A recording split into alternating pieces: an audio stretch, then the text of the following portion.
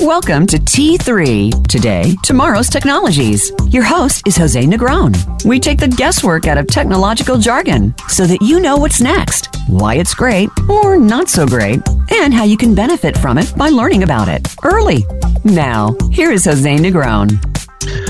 Welcome, folks. This is your host, Jose Negron, on VoiceAmerica.com on the Variety Channel, hosting the lead technology show, T3, Today, Tomorrow's Technologies. We're on every Tuesday at 9 a.m. Pacific Standard Time or noon East Coast Time. You can also hear us on Monday, of course, Tuesday night and Wednesday. Please check your local listing. As always, I'd like to thank my audience, the T3 audience out there in the continental United States, and especially our international audience. The numbers keep growing, and we're ecstatic about that. And I think the formula is that we have a discussion between the techies and the non-techies. And the purpose of this is just to get familiar with new technology, new innovation, new activities that are happening in science that will impact our lifestyle. I'm especially grateful for our show today, Space, the Next Frontier. For those audience members who would like to get involved in the show, please call 866-472-5788 or email me at todaytomorrowstechnologies@gmail.com. As I said, today's show is Space, the Next Frontier. Even Commerce Secretary William Ross called space the next huge frontier. And to be honest with you, I was quite surprised as I did my research that there's a lot of activities that are going on in space by nations and by private companies and by governments. And we'll talk about that. We've had 2 space shows here at T3. The first space show during the first season was Space. Is it the next frontier? Well, I'm afraid to tell you that we have moved to the next frontier, according to Commerce Secretary William Ross. The other space show was What Do We Know About Space? And that was interesting because there's billions of stars, and I don't think we understand those numbers when you start talking in billions of stars. My intent today for the show is to really learn more about the U.S. government and commercial companies that are enduring the space race or starting the space race so that they get a front row seat at the next frontier. And also the goal is to really understand space components, its activities, both from a U.S. government, NASA, and commercial companies that are really starting to do space exploration and space scientific discoveries. I am always privileged to have an invited guest, Mr. Bruce Hawks Abbott. He is a leading space person that I have trusted a lot in space discussions. He is a forerunner of activities that we do in space. He is former Navy aviator. He'd worked at NASA for many years. He is a lead thinker in what the U.S., both from a commercial, military, and of course, other countries about space activities, space challenges. So, Hawks, welcome to the show. Thank you. Glad to be here. All right, Hawks, let's get on to the show. Is space the next frontier? Undoubtedly, it is absolutely the next space frontier. In the last 50 years, 92% of all astronomy has been discovered, including 3,000 exoplanets that have been identified, and also recently 300 million new stars in the Milky Way have been discerned. So everything we do from here on out is to salvage the human race by going to the next location where we can excel. Earth will be used up and the solar system will be gone in another billion years. So we have a little bit of time to spread the human influence to the outer reaches, the frontier, the final frontier. The final frontier. I look at the stars, and just the Milky Way alone, you mentioned it, billions of stars in the Milky Way, and my understanding is there's 100 billion more Milky Ways out there, so it's quite interesting. But let's backtrack a little bit. What got you into the space business to begin with, Hawks, just to give our audience an understanding of your background? As a naval aviator, I was assigned to Naval Space Command in Dahlgren, Virginia in the early 80s and became involved with a number of naval astronauts who were assigned to the command and therefore had a different perspective on space other than the delivery of information through communication satellites to far-flung assets on the ocean. So I got a little bit of a different view on the technology that supported naval forces, whether it was meteorological or acoustic or electronic ELINT sources, SIGINT sources, and so on. I became acquainted with the exploration, manned exploration of space as well. Wow. And I also understand, and you and I have talked about it, your NASA experience. What got you into NASA, and how did you enjoy it? I was assigned as a naval reservist to command a unit at Johnson Space Center, in which I had 5 Navy-associated astronauts as part of my team and assignment. We did 4 payloads on 17 missions of shuttle, that were incredibly exciting to see what new things that we could do on low Earth orbit efforts to gain new knowledge of looking at the Earth and new knowledge of incorporating things that would be used in the future going out beyond the Moon and Earth environs.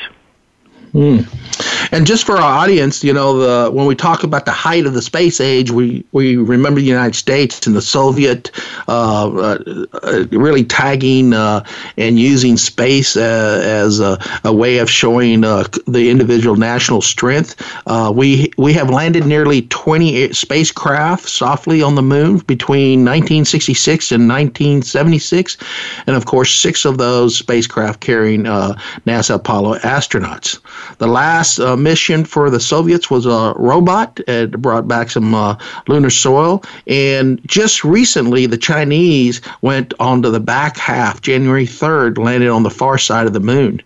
It is expected that Israel will launch a spacecraft here shortly from Cape Canaveral. And, of course, India will join that. So the space is getting more crowded as more countries are getting more involved. And just in the United States, which that's really where I want to focus our topic in our discussion, is space, the next frontier. How is the U.S. getting ready for space exploration, and what has NASA done to facilitate that? Hawks, you want to take that question on? Absolutely. NASA has a new grand space plan, and whether it involves a race or not, certainly has become a subject of topic, both with the PRC, the China, reaching the far side of the moon with their lander, and they had also another robotic capability, Chang 4, on the surface of the moon, sending back images and activity somewhat similar to our ability for Opportunity and Spirit on the Mars surface.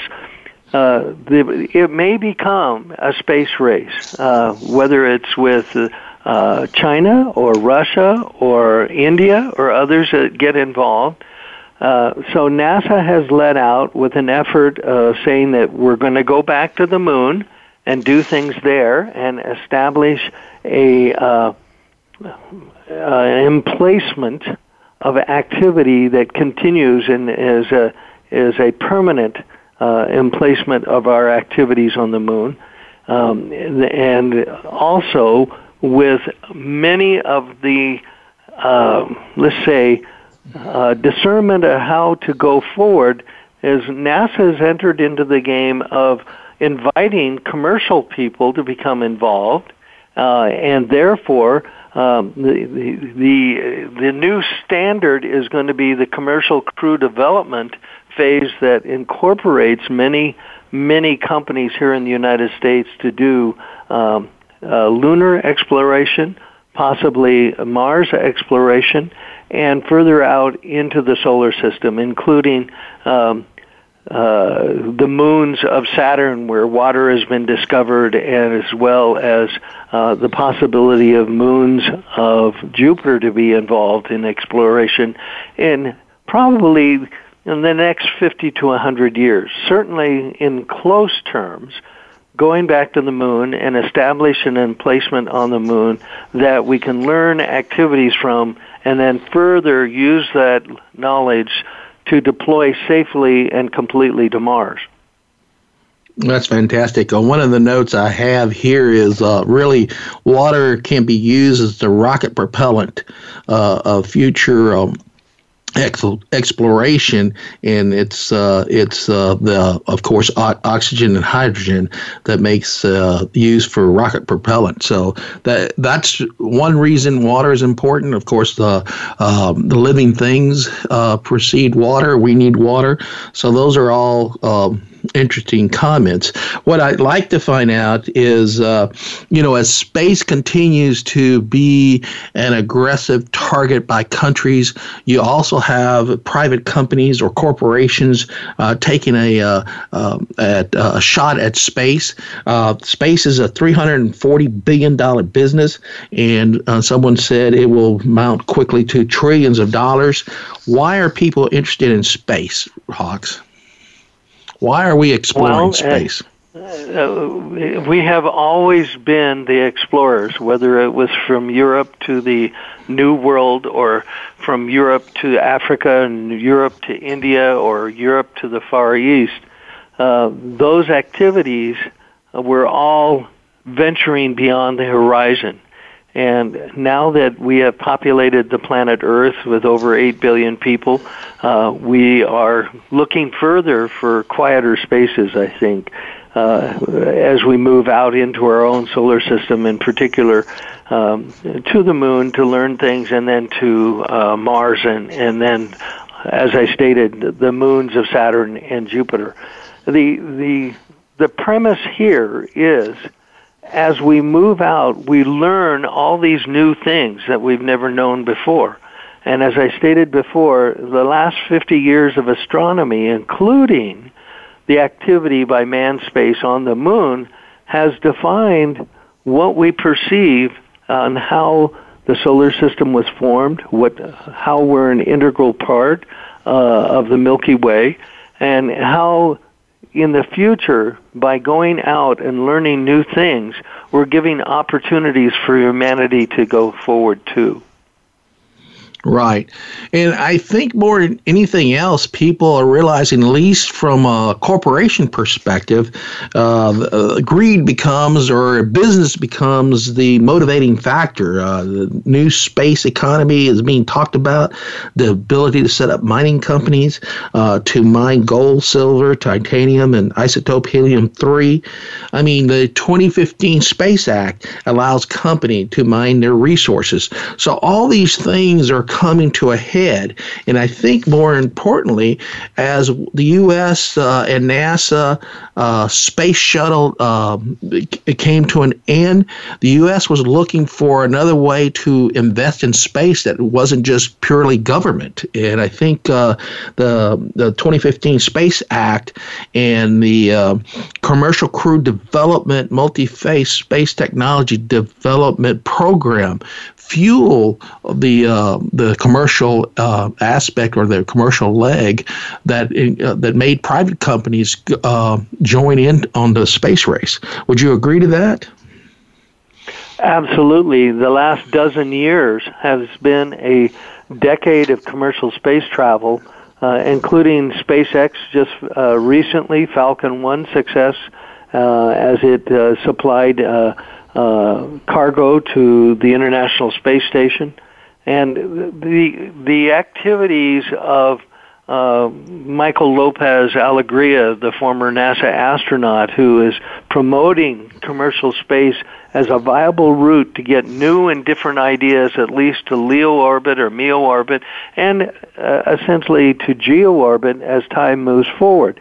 The other issue is that, as the military has noted, and when I say that, I mean the Joint Chiefs of Staff, has said that our orbital environment is becoming more complicated and is becoming a warfare domain. So space has now become an area of conflict that we have to protect our assets in space, whether they're commercial, academic, or national systems, that we have to protect so that our way of life can further propagate and do the things that we need to do commercially to be a viable nation. Right. So space has become like protecting the sea lanes or the air lanes. It's there to support commerce and sustain our way of life.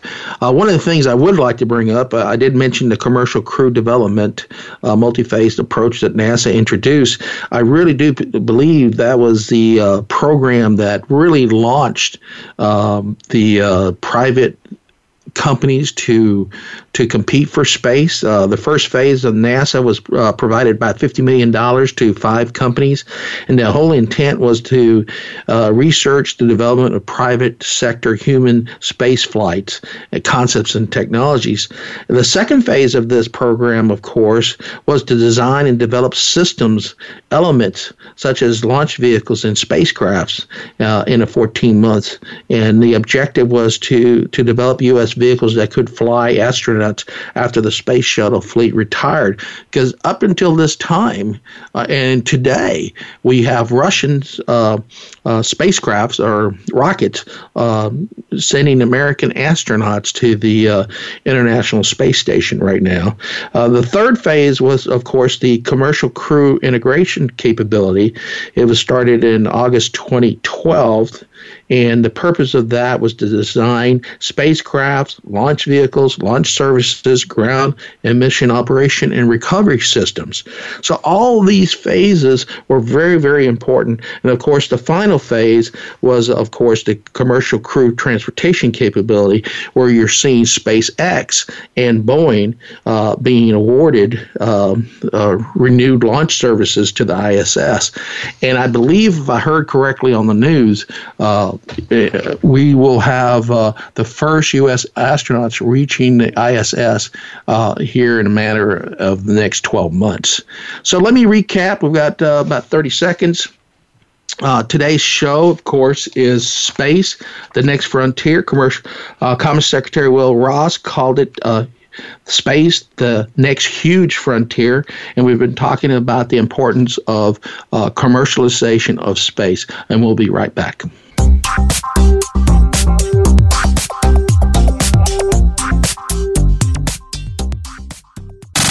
Have you friended us on Facebook yet? Why not? Just go to facebook.com/Voice America or search for the keywords Voice America. Once you are part of our Facebook network, you'll receive daily messages about what's happening with our shows, this week's featured guests, and new happenings at the Voice America Talk Radio Network. And you can add your voice to the always active discussions on our timeline. Just go to facebook.com/Voice America or search for Voice America. Psych Up Live with host Dr. Suzanne Phillips offers a psychological perspective on coping with common and current life issues. This show addresses topics as varied as marital stress, insomnia, depression, raising teens, campus violence, and building self-resilience. Listen in as Dr. Phillips and her guest experts share the latest in books, findings, and information that will inform and enhance your life journey. Psych Up Live is heard every Thursday at 2 p.m. Eastern Time, 11 a.m. Pacific Time on the Voice America Variety Channel. Have you become a member yet? Sign up now to become a member of Voice America. It's always free and easy. Plus, you get to take advantage of some great member benefits. Get unlimited access to millions of hours of on-demand content across all of our channels. Keep track of your favorite episodes, shows, and hosts in your own customizable library. Find out what shows you might be interested in based on your favorites. Plus, you get insider access with our newsletter. Membership gives you more. Sign up at voiceamerica.com and click Register at the top right. Streaming live. The leader in Internet talk radio. VoiceAmerica.com.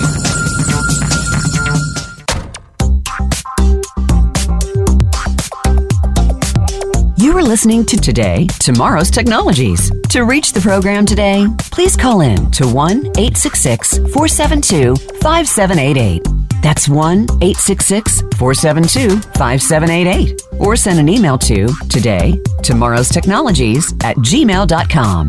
Now, back to our show. Welcome back, folks. This is your host, Jose Negron. I'm here with Mr. Bruce Hawks Abbott, a former Navy aviator who worked at NASA and has many years of experience thinking about space activities, and space challenges. We've been talking about commercialization of space. The next frontier is our topic, space, the next frontier. In fact, even Commerce Secretary William Ross has called it space, the next huge frontier. And we've had a lot of activities going on. I did not realize how much activity is going on in space without us really knowing. We've talked a little bit about SpaceX and their current launch of Falcon 9 and, of course, rejoining the ISS station. But I'd like to turn the question to Hawks. Why is it so important to prepare now for space, Hawks? Well, again, astronomy, as I noted before, has 92% of astronomy has been in the last 50 years, and then the last 10 years alone has been 60% of that. So as we move forward, wow, the ideas of the importance of what we discover can be applied to all kinds of technology input here on Earth. Whether it's the sheer management of communications between satellites and the ground, or satellites and other satellites, or satellites and the surface of the moon, it's all the information that we gain about how to live in a different location than our 1G Earth. And we need to do that in order to go out into the solar system and further on. So that's the preparation piece for doing space exploration. We have to be prepared to keep people safe and crews safe, and to be able to support them as we move forward into the solar system and beyond. Right. I think more importantly, just in the last 10 years, which is very little time to cause drastic changes unless something is very disruptive that comes along. But new technology, business model, service design, really the space industry right now is enjoying those rewards right now on all three factors. New technology is being developed. I mean, to have the Falcon 9 come down and land, straight up without falling over or being reused or turned around is fantastic. The business model of, cheaper, faster, and better is something. And, of course, the service design, how to make deep space part of private companies or corporations, because right now deep space is still the providence of governments versus corporation, and that segment is changing around. If you look at the the factoid for SpaceX, it's space exploration. It wants to do its first flyby to the moon in 2023, and that's just around the corner. And of course, its first passenger is Yuko Saku, and he will be the first private passenger to fly around the moon. And of course, they're trying to do a cargo flight to Mars by 2022 and a manned flight by 2024. And that's just the U.S. As I said earlier, Israel's launching a spacecraft, and Cape Canaveral, Indians are joining. So you got the Chinese, the U.S., Russia, Israel, India, and other countries. European space centers are also involved in the space race. So the exploration of space, especially going to the moon first and then on to Mars, is heating up. That race is moving along. Do you have any comments on that? Absolutely. I think the United States did itself a disservice by waiting 50 years to re-engage with the lunar surface. Be it as it may, we have now, the computer chip on Apollo 11 was basically what you had in your electronic watch of today. The computer capacity, the new chip development is vastly enhanced.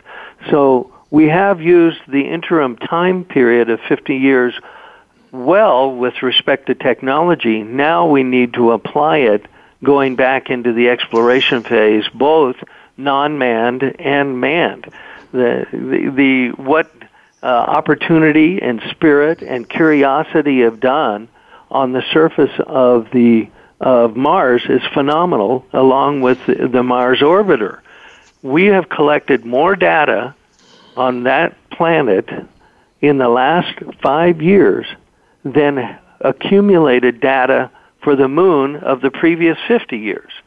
So now it's time to go back, establish the emplacement on the lunar surface so that we know how to do things better, both in distant orbital programs, whether it's an orbital program that supports activity on the lunar surface and Earth, but also to look at Buzz Aldrin's cycler process for servicing activity on the surface of Mars. Yes, and you've got people lined up for those flights. I mean, I was surprised to read SpaceX already had a Japanese fellow that's ready to fly. To date, 24 people have visited the moon. The last time we flew there is 1972 with the first private lunar passenger flight featuring a flyby moon as part of the week-long mission will help fund and develop SpaceX Starship and Super Heavy lifters. The people are just very interested in being part of this, and I think NASA has done a fairly good job of privatizing the race to space a little bit, and I think more than anything else, it's just been the sharing of funds, sharing of ideas, and improving the technology and ensuring the safety factors there, because it's not just going up to lower Earth orbit, but it's beyond low Earth orbit that we need to be aware of. And the ability to transfer all the way to the moon and back safely is a critical step in all these companies being or participating in the space race. How do you see the safety features on some of these companies as they develop, and what's going to happen next? I think that the premise of exploration, just like the Europeans did to the New World, was constantly fraught with disaster. Whether it was weather going across the Atlantic or the Pacific, hurricanes and typhoons always affected those people. But the idea, again, was to go forward as safely as possible.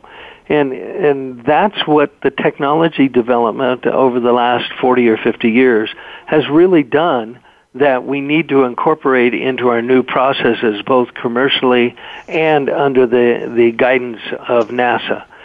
We could also have efforts that are joint that say a little bit more for the human race to come forward as a consolidated whole, because our home, we're using it up, the resources. It still has a long ways to go, but we're still at the point where we realize that if we go from 8 billion people on the planet to 12 billion people to 20 billion people, we will need to populate our species elsewhere, both in different environments like colonies on the moon and colonies on Mars.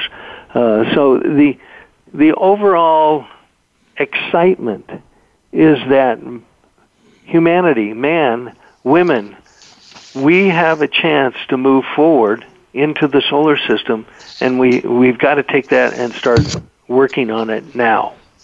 Yes. And I just had a little factoid here. Just in 2018, there have been 72 orbital launches, an average of 2 per week, from launch pads in China, Russia, India, Japan, and French Guiana, and New Zealand, and the U.S. So that's what I'm talking about, is there's a lot of activity going on for space exploration. That's the reason I wanted to talk about space, the next frontier. That's our topic of today, because there's been a lot of activities. Sometimes we don't hear about it. I mean, I'll tell you, I was surprised to see French Guiana and New Zealand and even India on this list, but there's a lot of activities going on. And the commercialization and the privatization of some of these companies and venture capitalists getting involved. Someone equated that we're almost to the gold rush of San Francisco back in the early 1849. So there is an opportunity. There is a new model, and people are trying to capitalize on this new model as they explore the adventures of space. Now, how do we move forward from the space adventure to commercialization, government, and other international contributions? There's a lot of activities with these players, and how do we play together, or we're just going to be the first one and kind of be like the Old West. The first one there gets to set up their flag. Well, as I stated earlier, I'm hoping we can do this as part of humanity, but I pray that the United States will lead. And we have led in some aspects over the last 50 years with respect to technology for space. Look at the success of those wonderful robots on Mars. And, you know, the European Space Agency has also done it by landing a vehicle on Titan. But there are, as well, we have been the leaders to go outward into the solar system, both with the 75, 76 time frame launch of Voyager 1 and 2, as they have actually exited our solar system. So to get back to the point of how do we transition all the things that we've done in the past into a coherent effort forward. Yes, we should take advantage of allies and other people who want to explore space, i.e. India and China and Russia together, but only in a peaceful and positive way. If we move forward in the next few years as defending our orbital assets, it will become an estranged environment, and we will have to try extra hard to communicate with people that we are humanity on the planet Earth and not just adversaries. Right. It's hard to believe that 10 years ago the SpaceX launches were yet to be successful. I mean, they've had a couple failures there, and today it's a vibrant private company, and there's scores of companies out there working on everything from commercial space to rocket propellant to space mining to food production, and really the next working to establish a more successful business practice and a more mature industry. I was just reading here, just an uptick, and I mentioned it earlier, of orbital launches or actual rockets as well as spacecraft launches, which includes satellites and probes from space, coincides with openness over the past decade. So more and more nations are involved in the space exploration, and as I said, the lure for manufacturing or mining the minerals in space is gaining more and more attention to most of these venture capitalists, and folks are looking at this.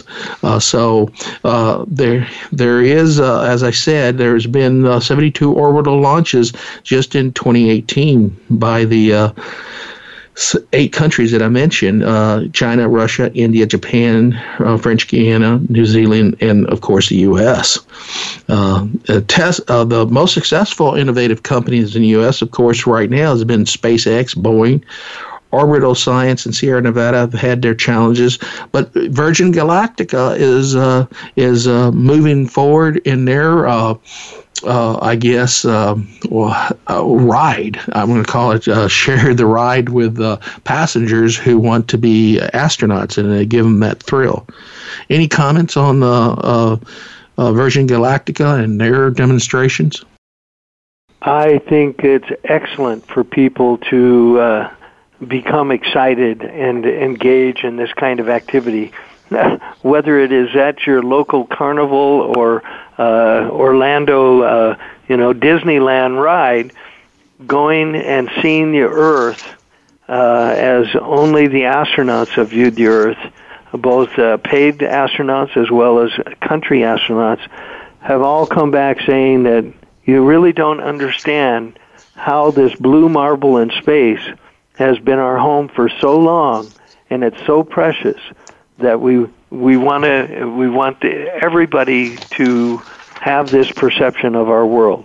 So at that, if you have the commercial aspects of Virgin Galactica to go to the edge of space, 60 miles up, and see the world as only a small group, I think is still under 500 total astronauts that have flown.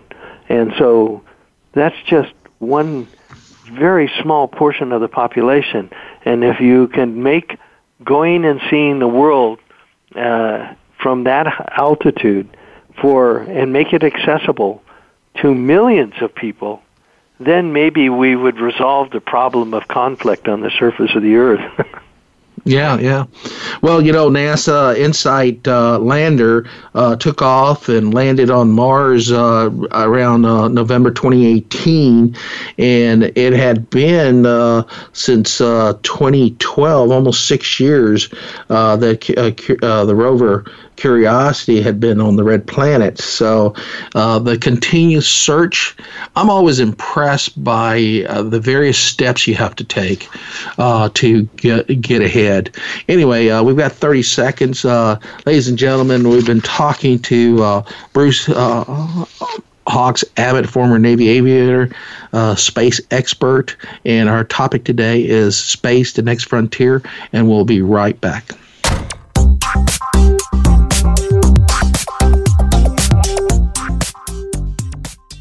Think you've seen everything there is to see in online television? Let us surprise you. Visit voiceamerica.tv today for sports, health, business, and more on demand 24/7. Want an insider's pass to everything that goes on in Hollywood? Join Summer Helene every week for Behind the Scenes. Summer Helene is known as the Duchess of Hollywood because she knows the insiders, legends, and celebs and brings the stories, the gossip, and the backstage scoop. It's the real Hollywood, though, so this program is for adults only. Behind the Scenes can be heard live every Friday at 4 p.m. Pacific Time and 7 p.m. Eastern Time on the Voice America Variety Channel. Success doesn't come by chance. It's a decision to take a chance on you. Attending the university of choice is a goal, but not a guarantee. Dr. Cynthia Colon offers you the formula of going from good, better, to best, and increasing those chances of receiving that yes to your dream university. Get the one-to-one attention every student needs to succeed. Tune into Destination University, live every Wednesday at 3 p.m. Eastern Time and 12 noon Pacific Time on the Voice America Variety Channel. Have you had a chance to check out Voice America's online magazine and blog? If you love our hosts and shows, check out articles that give an even deeper perspective, plus topics about health and fitness, movie reviews, philosophy, business tips and tactics, spirituality, positive thought, current events, and even more about your favorite host. It's just a click away at blog.voiceamerica.com. That's blog.voiceamerica.com. The Voice America Press Blog. All access, all the time. Stimulating talk gets those synapses in the brain firing really fast. All the time. The #1 internet talk station where your opinion counts. VoiceAmerica.com.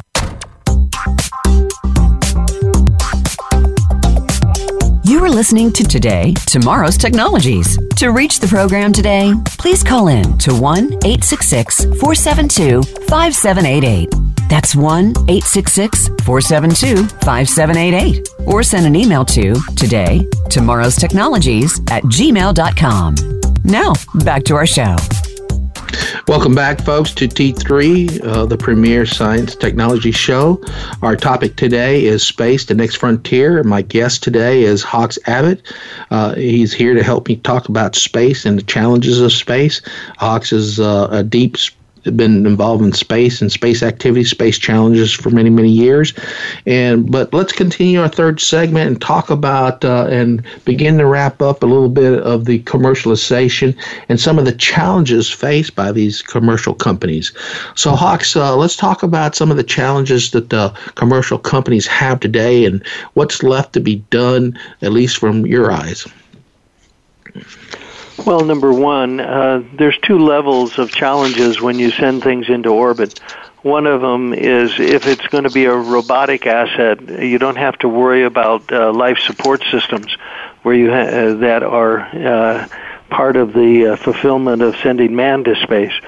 Robotic capabilities are a lot easier to design and to harden against space radiation, space vacuum, and it's easier to take care of them, obviously, than somebody who goes, some male or female that goes to space, and they have to have air to breathe at the appropriate level of oxygen. You have to have plenty of food. You have to have water. All of those things that both the shuttle were manifest with, and that all the rockets, both the PRC rockets and Russian rockets, have had to deal with.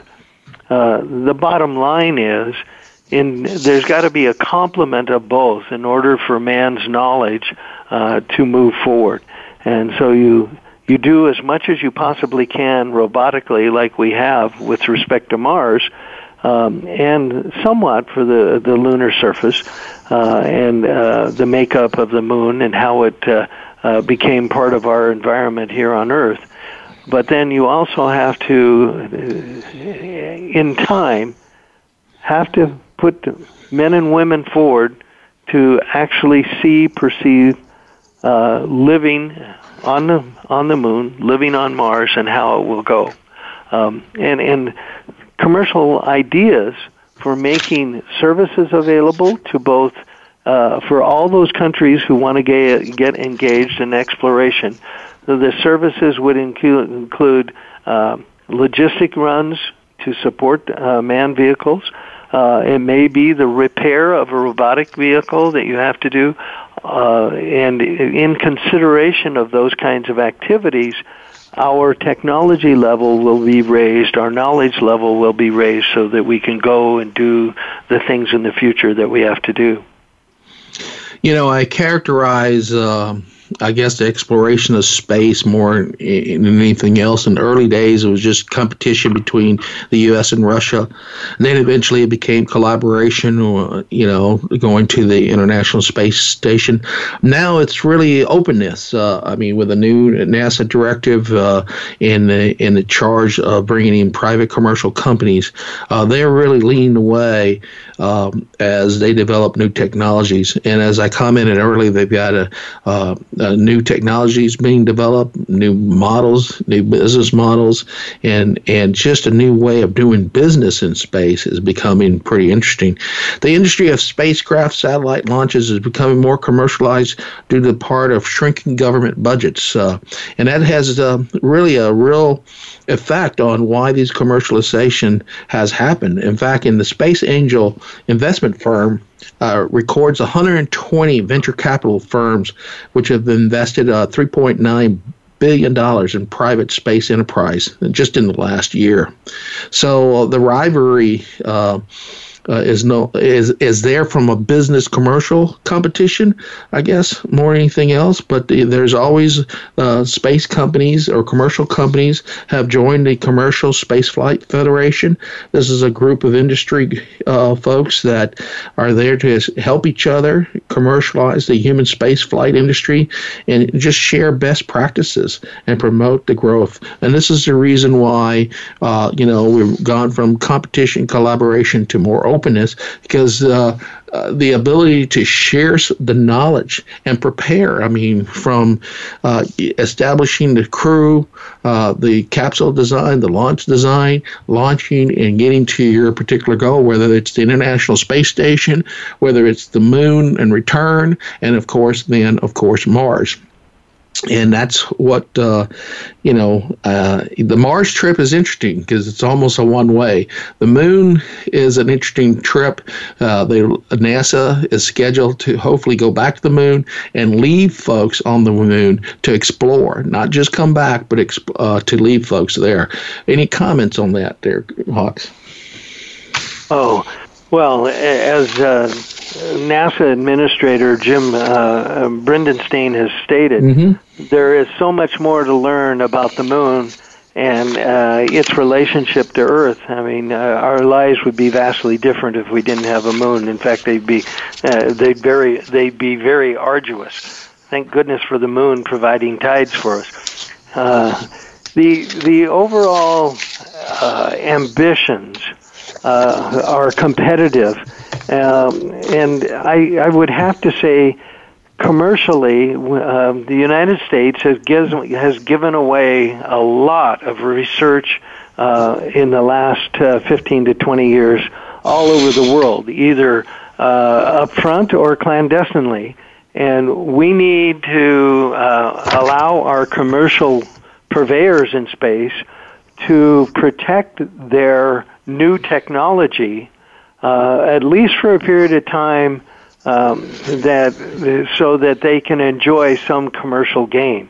Whether it is gathering asteroids or meteors, or whether it's actually landing on the surface of the moon or on Mars, we need to take advantage of some commercial gain so that it is viable and monetarily viable for those companies to become engaged.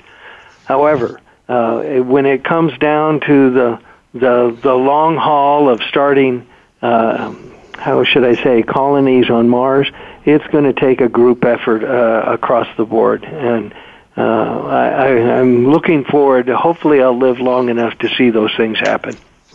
Yeah, space privatization, beginning in the early 2000s, it was quite interesting. The cost of space has grown both for cargo and passenger transport.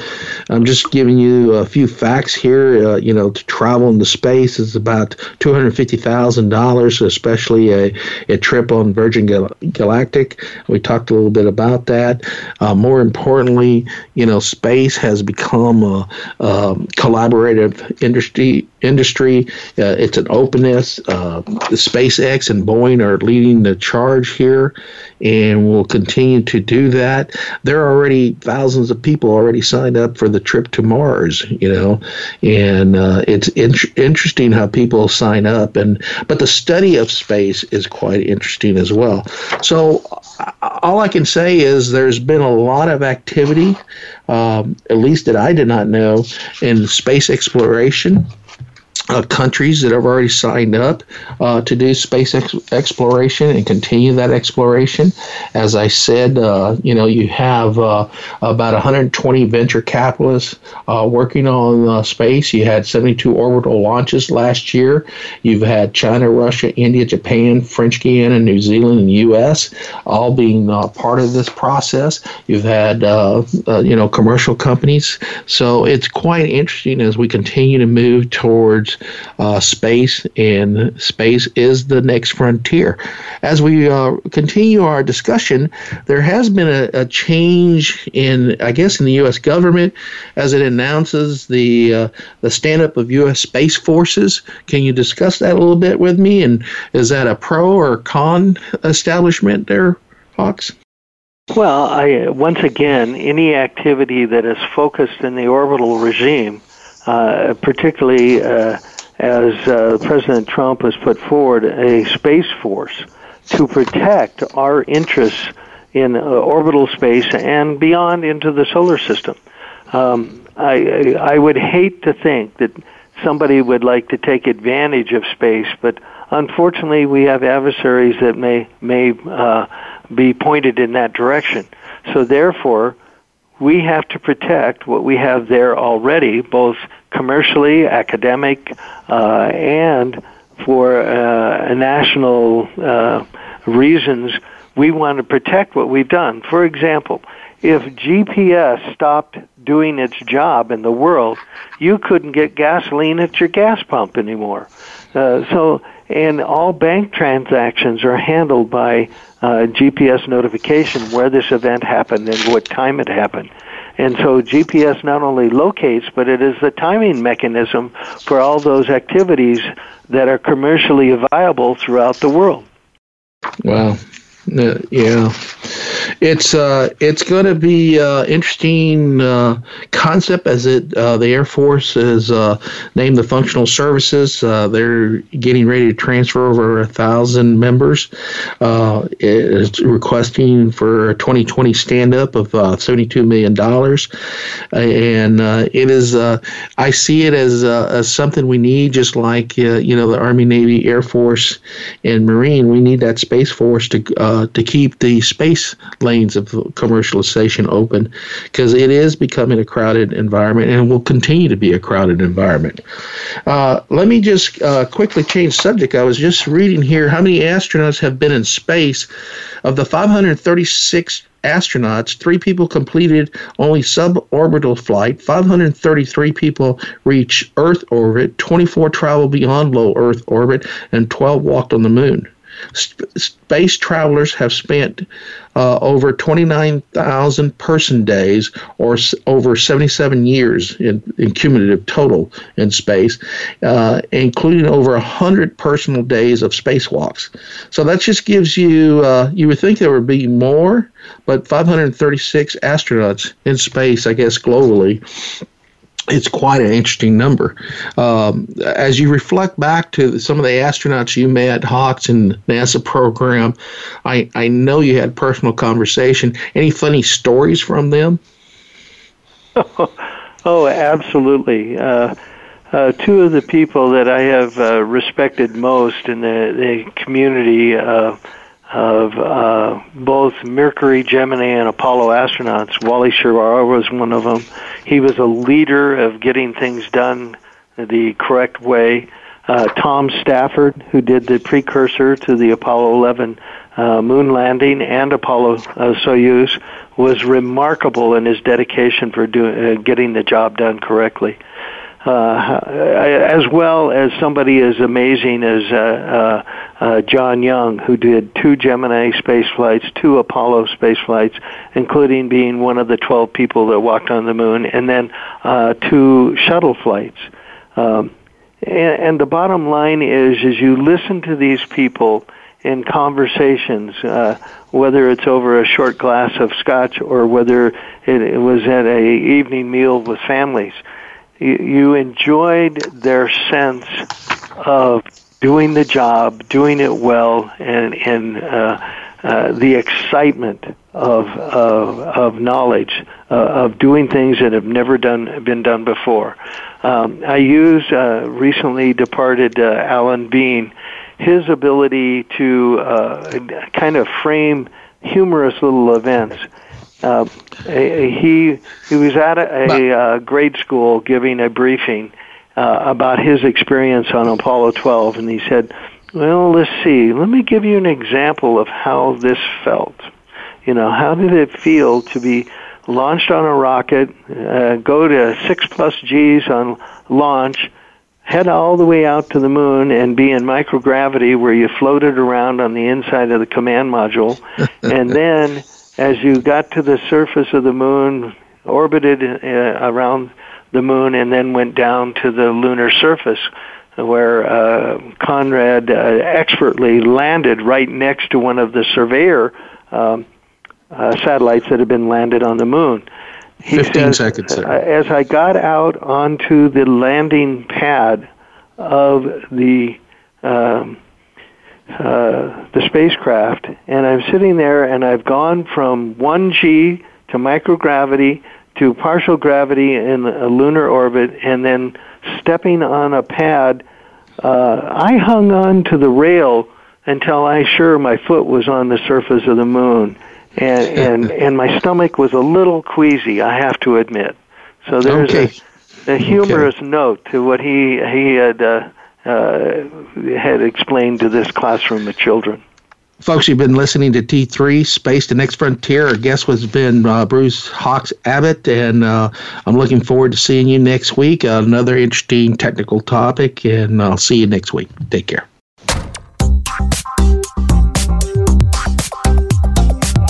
Thank you for listening to Today, Tomorrow's Technologies. We hope you'll join your host, Jose Negron, for another exciting program next Tuesday at 9 a.m. Pacific Time, noon Eastern Time, on the Voice America Variety Channel. Enjoy the rest of your week.